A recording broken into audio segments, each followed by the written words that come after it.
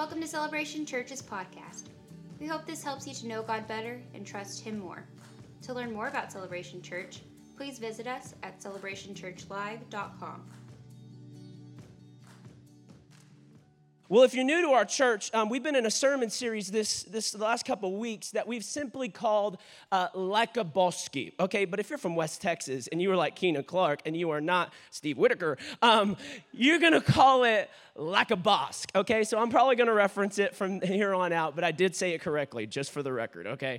We're going to call it Like a Bosque, and I'd like us to jump over to the book of Isaiah. Isaiah 43, we're going to go to verses 18 and 19. And if you don't have a copy of the scriptures on your person, we have these screens to my right and to my left that we are going to throw the Bible on so that you don't miss a moment. We do not want you to be left out. But Isaiah 43, starting at verse 18, it reads a little something like this. He says, forget all that. This is God speaking. He says, but forget all that. It is nothing compared to what I am going to do. For I am about to do something new. See, I have already begun. Do you not see it? I will make a pathway through the wilderness, and I will create rivers in the dry wasteland. I love that. God says, I am about to do something new. Real quick, I got to ask you this question before we go any further in our journey this morning. Have you ever felt stuck? Have you ever just felt stuck? Maybe relationally, okay, maybe emotionally, maybe spiritually, okay, or maybe even physically. You have gotten yourself into a physical pickle, okay? Maybe you just have gotten yourself into a jam. But I'll be honest with you, I've been stuck a time or two in my life, but anytime I think about somebody getting stuck, I am instantly transported back to being about 7 years old, okay? And when I was 7 years old, my mom and dad, they were the youth pastors at the church that we were at the time. And I remember this one particular time, my dad had an amazing idea that we were going to take our entire youth group over to Fredericksburg, Texas, to go camping at Enchanted Rock, okay? And so I remember the day finally came. We all load up in the church vans and we head out to Fredericksburg, Texas. We finally make it to Enchanted Rock. We begin the laborious process of setting up a tent. Come on, it takes a rocket science degree to set them up now. It's ridiculous, okay? So we set everything up, and finally, after all that is done, my dad pipes up and he's like, all right, we are going to summit the Big Dome. And if you aren't familiar, the Big Dome is the main attraction, okay, at Enchanted Rock. It is the main mountain, but it's a West Texas mountain, okay? It's a mountain, all right? So it's the main attraction. So I remember everybody kind of jumps in with my dad, and we find the summit trail, and we begin the long hike up, okay? 7 hours later. Okay, it's more like 45 minutes, all right? But to a 7-year-old, what felt like 7 hours later, finally we summit the Big Dome. And you can imagine I am absolutely dehydrated. I am enervated. I am completely depleted of all energy. So what do? I just kind of like pass out on the ground, right? And all of a sudden my dad pipes up and he says, no, my son. Rise and shine and give God the glory. Glory, we're not done, all right? And then these words came out of my father's mouth. He says this, we've got to go through the snake hole. And I'll be honest with you, something inside of my little 7-year-old body shivered, okay? Something quivered, okay? Because I heard him correctly. I heard snake hole, okay? So instantly I am like, what is the snake hole? And what the snake hole essentially is it is a cave, okay? But calling it a cave is generous, all right? It is a tunnel that goes underground. You've got to crawl through on your hands and on your knees with a flashlight. And so finally, after dodging and weaving all of these sharp, jagged rocks, you pop out on the other side of the earth and take a group photo in front of the Great Wall of China, okay? This is what this is, okay? It is a tunnel underground. And my dad's like, we're going to go in the tunnel. And so he's like, everybody line up single file line. So all of a sudden we begin to jump in line, and I'm right there with them. So I jump in line, and this one particular young man jumps in line in front of me, okay? And this young man's name was Willie, okay? And you got to understand this about Willie. Willie was not your average 15-year-old, okay? Willie was not the size nor the stature of an average 15-year-old. Willie was, as his mom had probably told him, big boned, okay? He was a little more on the husky side. He was a little bit more on the robust side of life, okay? So Willie jumps in line in front of me, and he is going to go in the snake hole. So we begin our plunge down into the earth. One person after the next is just disappearing. And finally, we go in, and Willie and I are making our journey through the snake hole. We're crawling on our hands and our knees till finally we come to a point in our journey in which there is a crack, okay? There is a crevice that you've got to pass through in order to continue going through the snake hole. So Willie sees the crack, sees the crevice, and he's like, piece of cake, okay? And Willie could crush some cake, all right? So Willie sees the crack, he sees the crevice, and he's like, no problem. So Willie shoves the top portion of his body into this crack and quickly realizes that the latter portion of his body is not coming, okay?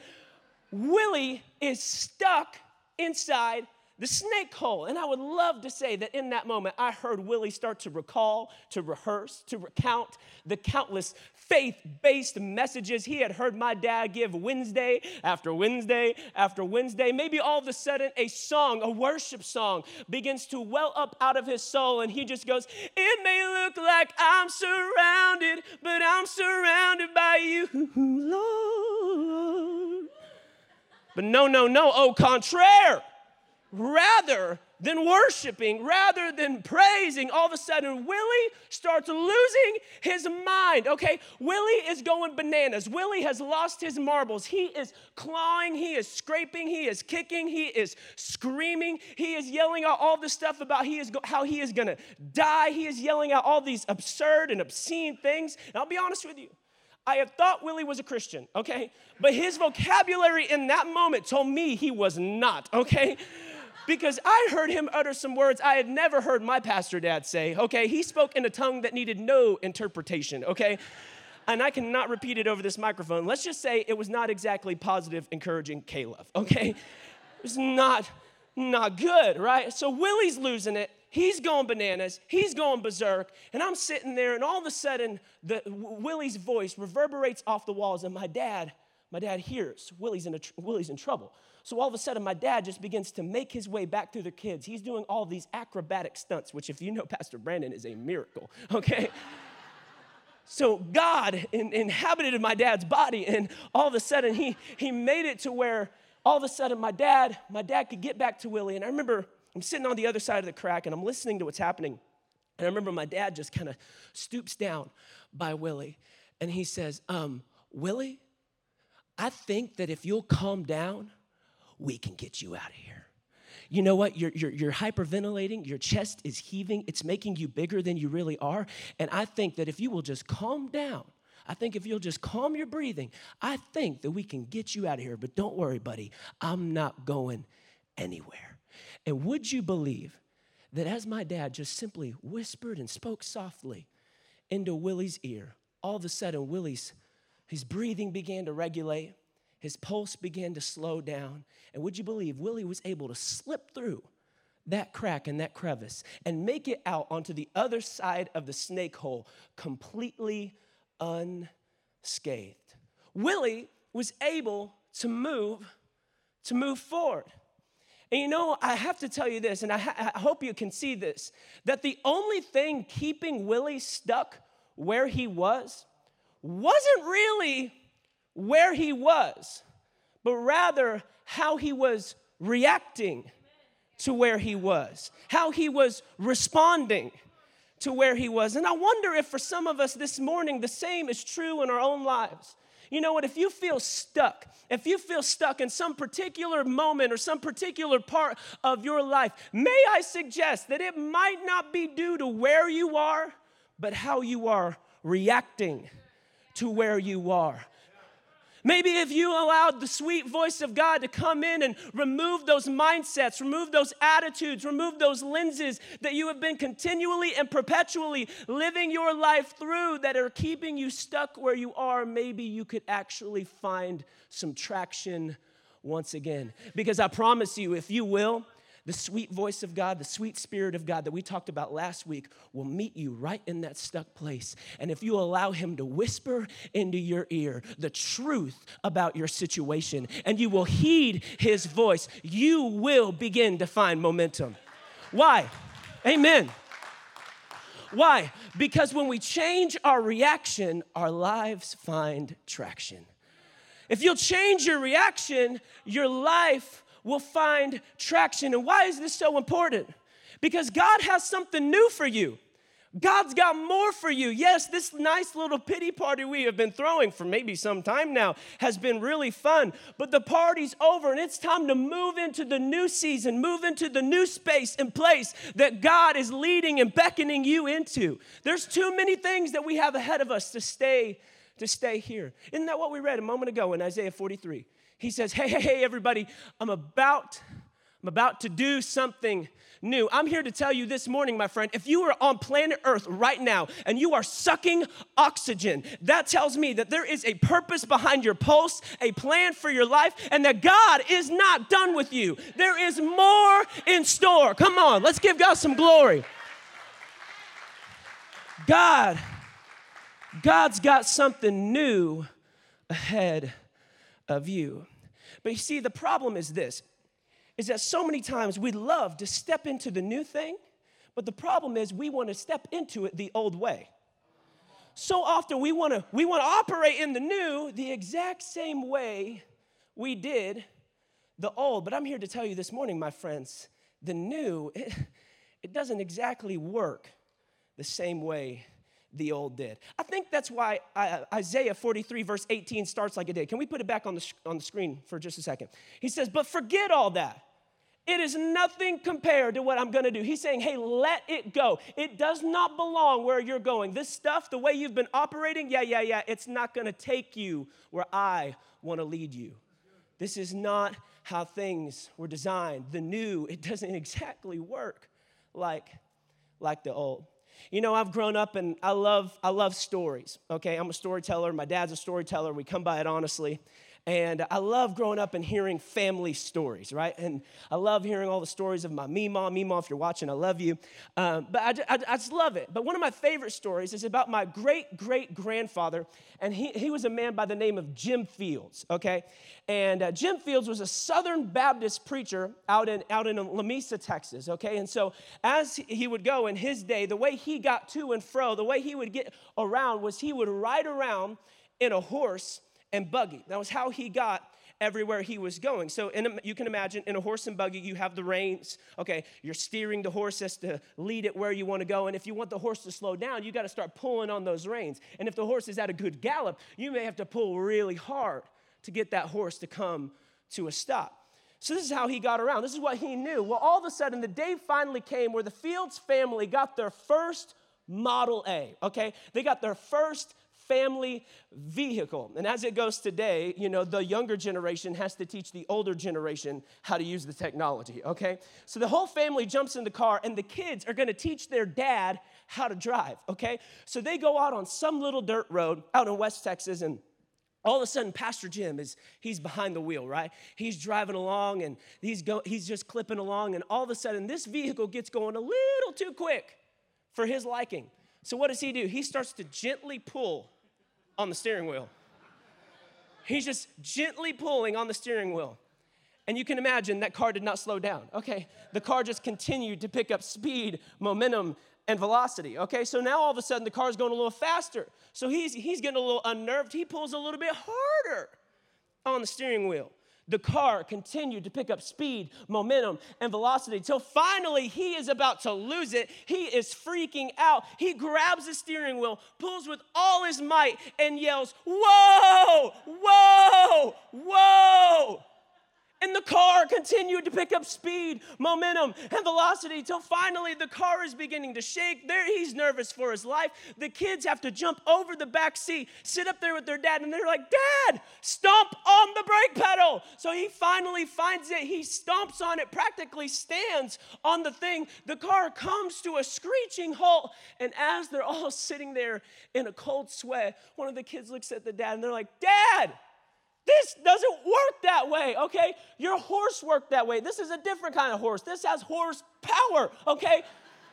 It doesn't work that way. Instead of pulling on the reins, you've got to press in to the brake pedal. You've got to press in to the braking power. And I'm here to tell you, my friend, maybe your old way of operating was that when your life began to go haywire, when things began to skid out of control, maybe you would just begin to just pull in your own strength. You would just try to pull yourself up by your bootstraps. You just try to use all your strength you could to kind of scrape the remains of your life together. And I hear the Spirit of God telling you this morning, no, this new life I'm bringing you into, it is not operated in your own strength. Your own strength got you where it got you, okay? That's why you're looking for a new option. And if you want where I'm taking you, you've got to not pull in your own strength. You got to press into my power. You got to press into my Spirit. You've got to press into my promise. Come on. Zechariah 4:6 says that it is not by power nor by might, but it is by my Spirit,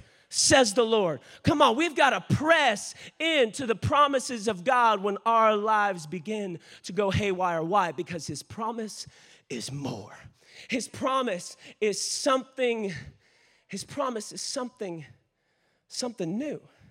His promise is that He will call us and beckon us and lead us in a forward direction.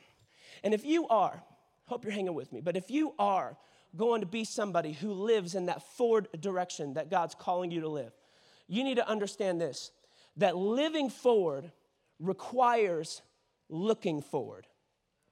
Living forward requires you to look forward. Let's look at Isaiah 43, verse 19 again. He says this, "For I'm about to do something new. See, I've already begun." And then he drops this question.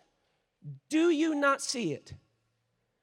Do you not see it? Do you get the imperative implication here that where you look will determine how you live? Where you look will often determine how you live. You become what you behold. That's why God's saying, I need you to raise your standards. I need you to raise your eyes so that you can run, you can walk, you can crawl if need be towards the prize that I've called you to, which is myself. We've got to look forward. I remember the very first time I ever went to San Antonio, Texas, okay? I was about 8 years old, and we were there celebrating my best friend's 8th or 7th birthday. I can't remember which it was, but I was in San Antonio for the very first time, and I'd never been there, and I was away from my parents, which is a pretty awesome ordeal, especially if you're a Clark, because they don't let you anywhere out of sight, okay? Helicopter, okay? But So we were in, I'm kidding. So we were in San Antonio, Texas, and I'd heard all about it, right? You see it on TV. People constantly thought it's where I said I was from, and I'm like, it's San Angelo. Get it right, respect the 325, you know what I mean?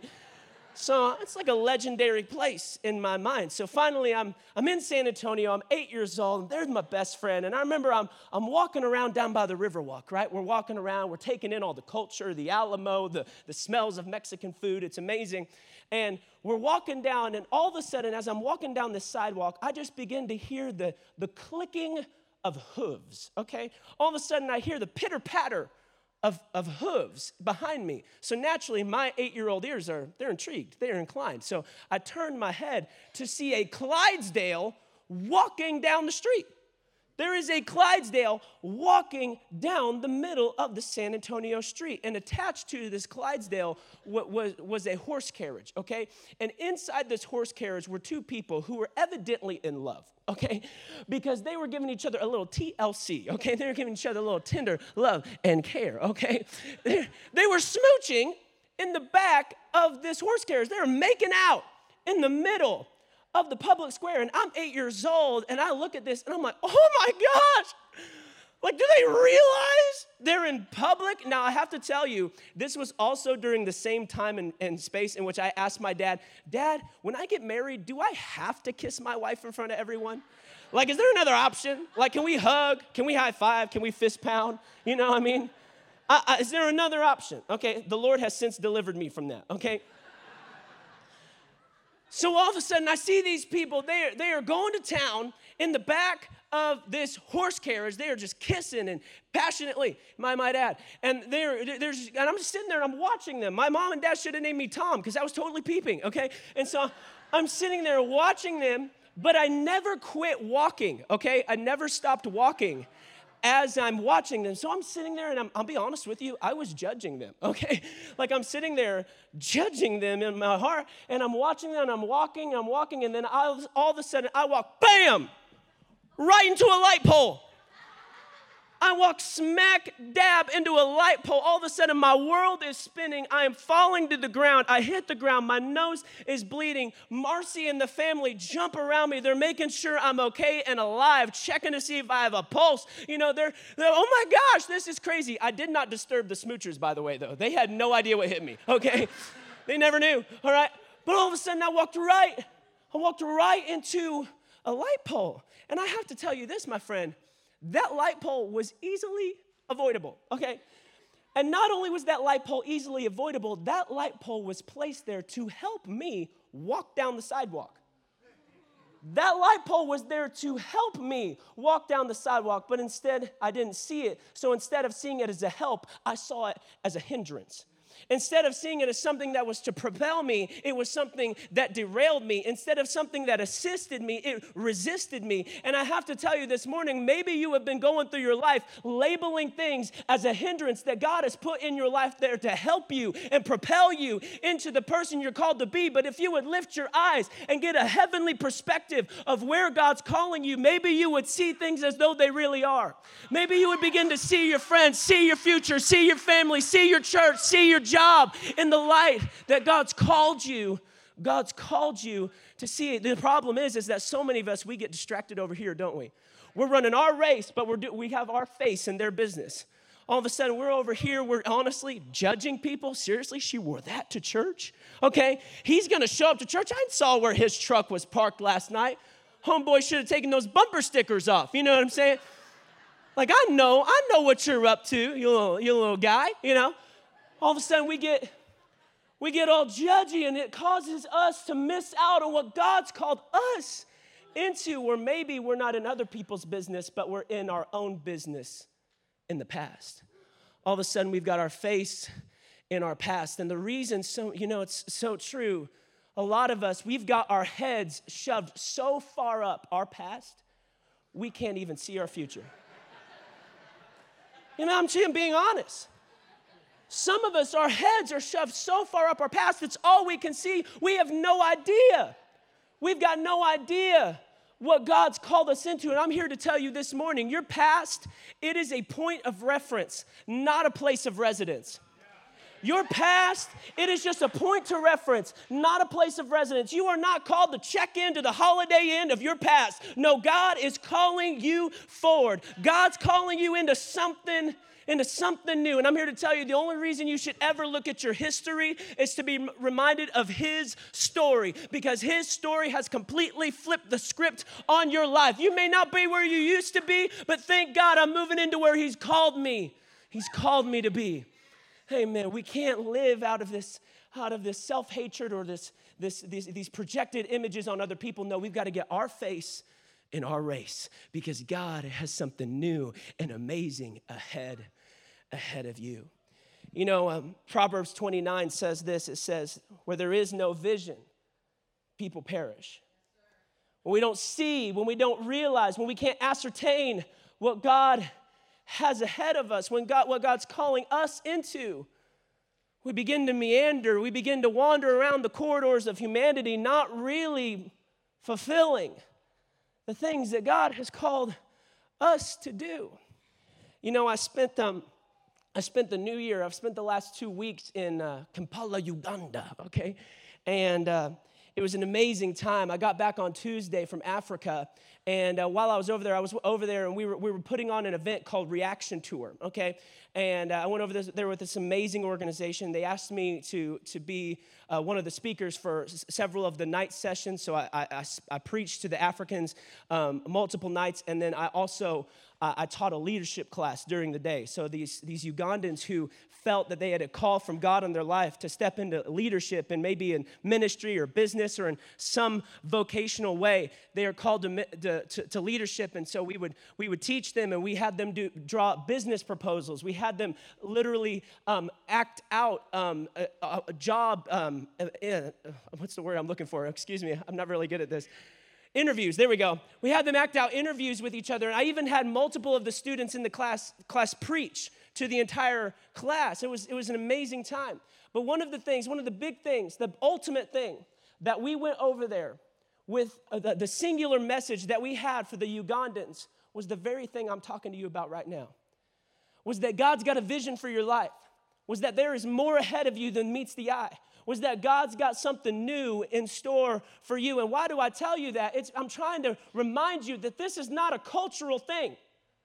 This is not an American thing, okay? Having a purpose and a call from God on your life is something that transcends time, space, race, nationality, social status, economic status, age, or gender, okay? Whether you are red, yellow, black, or white, you are precious in God's sight, and there is a purpose behind your pulse. There is something God is calling and is leading you into. God has some new things ahead of you, and if you will believe him and trust him and allow him to lead you into it, you'll live a life you never dreamed. You never dreamed was possible. And right about now, some of us in the room, and I kind of want to draw this down. If we could have somebody come and just play. I don't know if Nat's in here. Mauricio, if you got it. Daniel, cool. So many musicians. But right about now, a lot of us were thinking, you know what, Keenan, that sounds amazing. I believe it. It resonates with my soul. I knew that there was more. My heart longs for there to be more, but you don't really understand, Keenan. I'm in the middle of a desert. I'm in the middle of a pretty dry place right now, Keenan. I'm in the middle of a wasteland. And so I know that God's called me to more, but once I finally figure this out, once I finally make my way out of this God-forsaken land that I have gotten myself into, I know there will be more waiting for me, but I've got to navigate through this right now. I'm in the desert, Keenan, and I want us to look at Isaiah, and the truth I want to bring to you is that new can start now. New can start now. Well, I love this. Isaiah 43, verse 19, he says this, "For I am about to do something new. See, I have already begun. Do you not see it? I will make a pathway through the wilderness," and get this right here, this is important. "I will create rivers in the dry wasteland." I will create rivers in the dry wasteland. You know, we've been in this series that we've called Like a Bosque. And you know what a bosque essentially is that. A bosque is a river in the desert. A bosque is a river in a dry wasteland. What is God telling us this morning? I believe the Spirit of God is speaking to your heart through this scripture right now. If that resonated with you and you say, Keenan, I'm in the desert. Keenan, I'm in the middle of a God-forsaken place in my life, and I know that once I navigate through it, once I dot all my I's and cross all my T's, I'll be able to move into it, but I got to figure this stuff out right now. Maybe your desert looks like an addiction that you've been in the midst of. It's gripped you around the throat for maybe decades. Maybe your desert looks like debt. You're in debt up to your eyeballs and you have no idea how you're ever going to be able to find your way out. Maybe your desert looks like a broken relationship. Maybe your desert looks like an impending doom upon your marriage. I don't know what maybe your desert is a sickness. I don't know what your desert is, but I feel God telling you this morning, I'm not waiting for you to get out of your desert. I'm coming into your desert. I'm not waiting for you to make your way to me. I'm coming to you. Why? Because grace is not man coming to God. It is God coming to man. This is the scandalous message of the gospel, that God will meet you right where you're at, but he's also so good that he is never, ever going to leave you there. He is going to lead you into the person he's called you to be. I feel this right now. I feel God telling you, if you find yourself in a desert, wherever it is, don't focus on the desert. Our bottom line is bask in the bosque. Don't focus on the desert. Get your eyes off of where you've gotten yourself and realize that I've gotten to you. Realize that my grace is sufficient in your weakness, that this is, like I said earlier, not by might nor by power, but it is by my Spirit. By my Spirit, says the Lord. Thanks for listening to this week's message from Celebration Church. We hope you'll stay connected by following us online. You can find us on Facebook, Instagram, and Twitter.